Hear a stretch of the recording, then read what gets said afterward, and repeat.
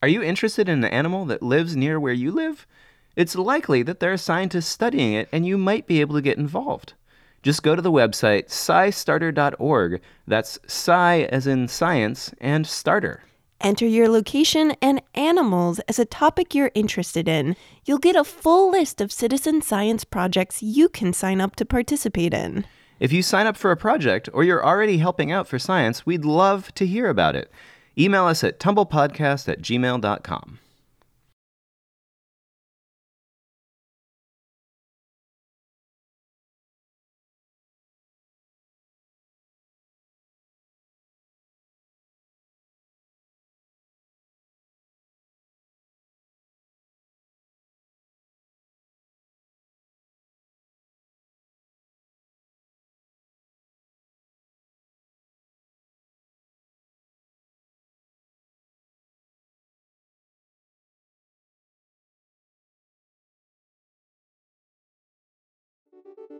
First thing that I did was kind of curl up in a ball and cry and, say sad things like, my PhD just went up in flames, and my field crew was like, we don't really know what to do. The boss is not okay.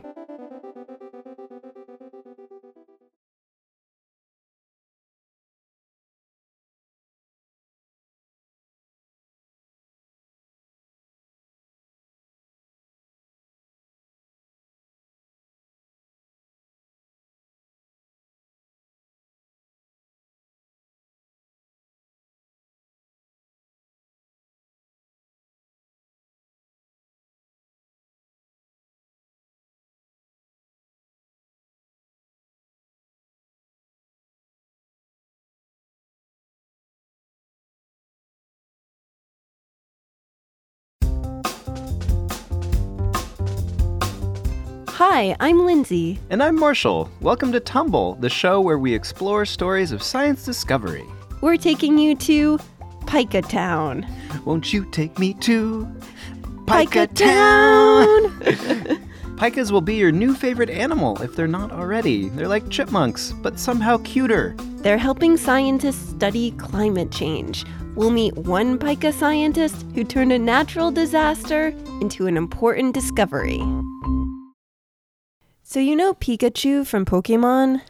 Yeah, but isn't this podcast about science for kids, not cartoons for kids? Hold on. It's relevant because pikas, the animal we're talking about today, are the inspiration for Pikachu. Oh, do they go Pika Pika and shoot lightning bolts? No, but they do sound like this. Pikas live in mountainous areas in parts of Asia, Eastern Europe, and Western North America. In Salem, Oregon, 8th graders at the Jane Goodall Environmental Middle School study pikas in their conservation biology class. Vanessa, Kellen, and Caroline gave us a few quick pika facts. Pikas live on rocky slopes called taluses. Pikas like to walk and hop in between the big rocks.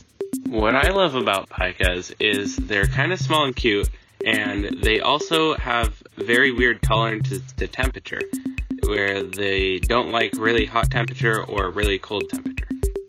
With climate change, scientists are worried about the snowpack that pikas use in the winter.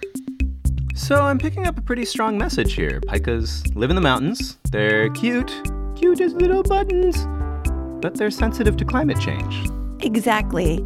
That's why the class has been helping a scientist named Pika Jo collect data to study pikas in their area. What a crazy coincidence with her name that she studies pikas. Well, her real name is Johanna Varner. She got the nickname after she started studying pikas. So we're going to learn about her research, but first, let's find out how one becomes pika anyone. Pika Jim or Pika Tom. You could be Pika Marshall. Well, I actually did not plan to become a pika ecologist. I actually studied for 5 years as an engineer. After Johanna graduated from university, she knew she didn't really want to become an engineer. So she worked at a bakery and then traveled across the world, trying to figure out what she wanted to do with her life. Then one day, she picked up a newspaper and found her answer. and I read this newspaper article about pikas. And in the newspaper article, they had interviewed a woman who had studied them for her PhD.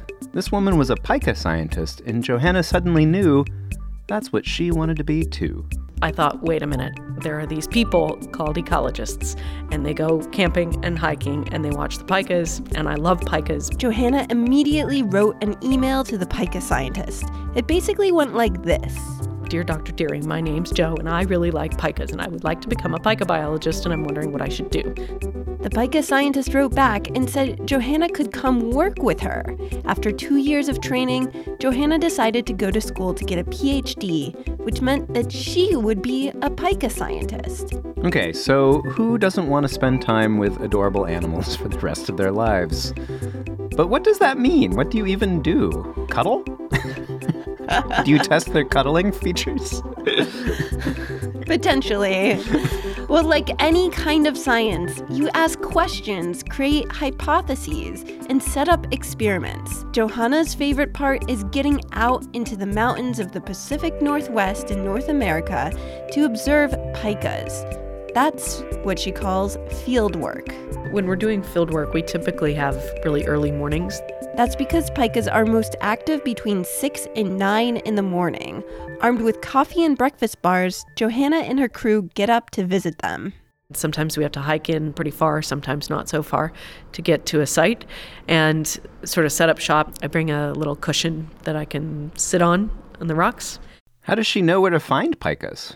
Well, pikas have what we call a tell. Like when you know when they have a good poker hand? Yeah.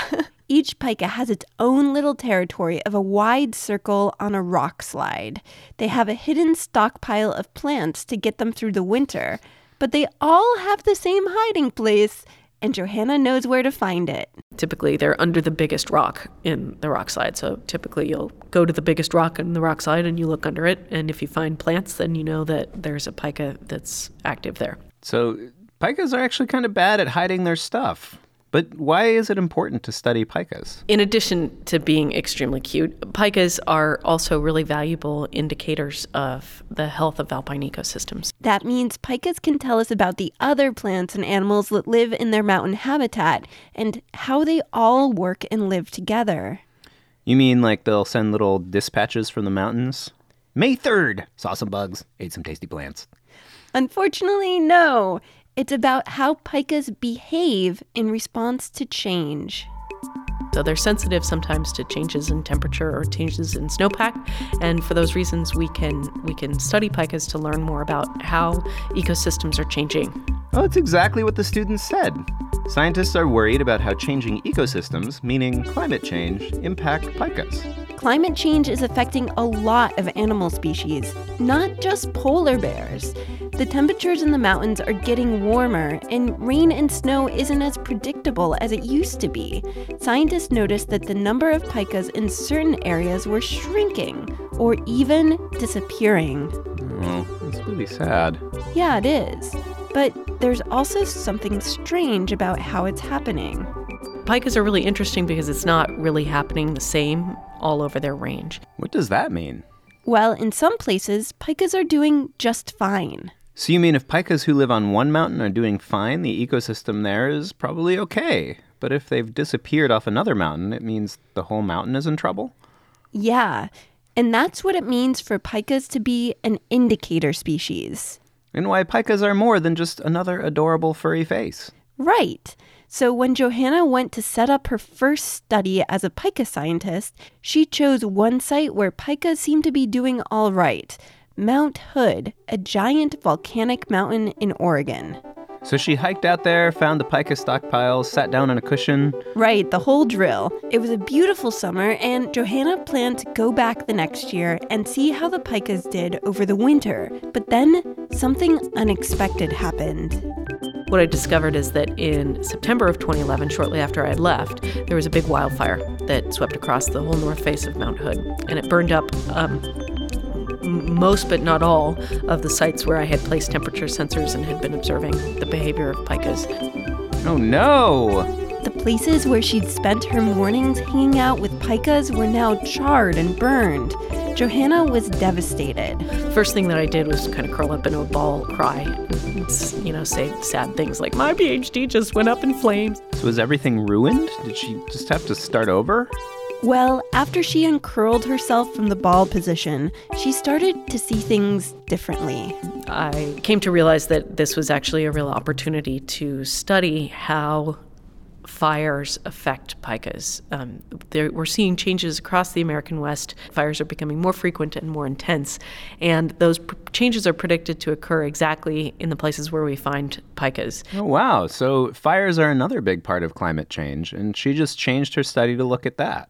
She hadn't planned on it, but because she set up her study before the fire, she had a really unusual opportunity. What's really cool about that is that understanding kind of the fundamental requirements for a species' habitat to be, able to support that species is something that's really difficult to do in ecology. So the fire could help her figure out what pikas need in order to live somewhere?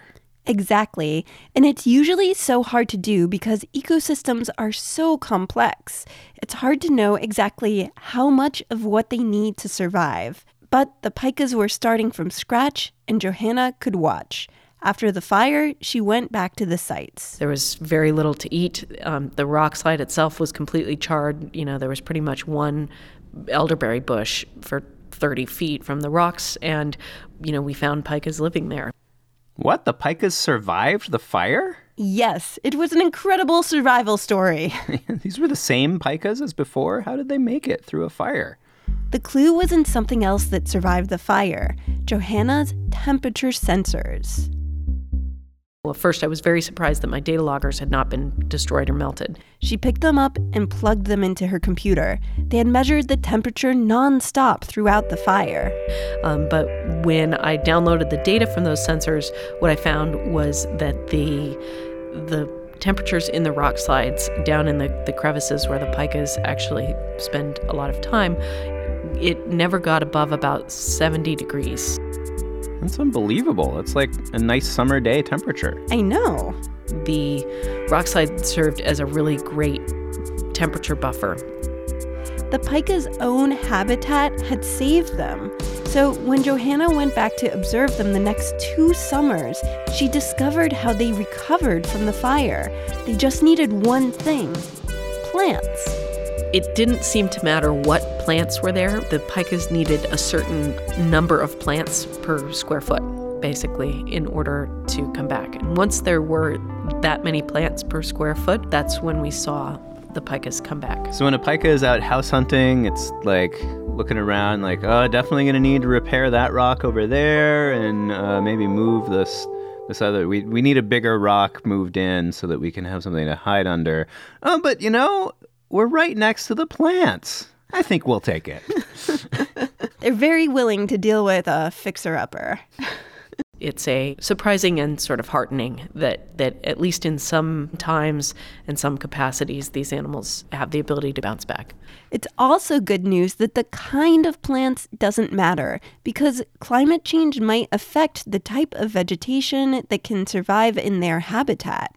It's support that vegetation changes as a result of climate change are not likely to be affecting pikas. If they are negatively affected by climate change, it's probably more likely that it's through changes in temperature or precipitation patterns. If pikas are affected, it's because of temperature and precipitation, how much rain and snow is in their environment. And it's helpful for scientists like Johanna to know what to focus on. Well, I have a lot of hope for pikas here. Me too. Thanks to Johanna Varner, Assistant Professor of Biology at Colorado Mesa University, as well as Vanessa Carter, Kellen Whitley, and Caroline Minning, 8th grade students at Jane Goodall Environmental Middle School in Salem, Oregon. Special thanks to their teacher, Mike Weddle, for helping record and coordinate with us. Sarah Lentz is our editor, and she also did the interview for this episode. I'm Lindsay Patterson, and I wrote and produced this episode. And I'm Marshall Escamilla, and I wrote all of the music you hear. Thanks for listening, and tune in next time for more stories of science discovery.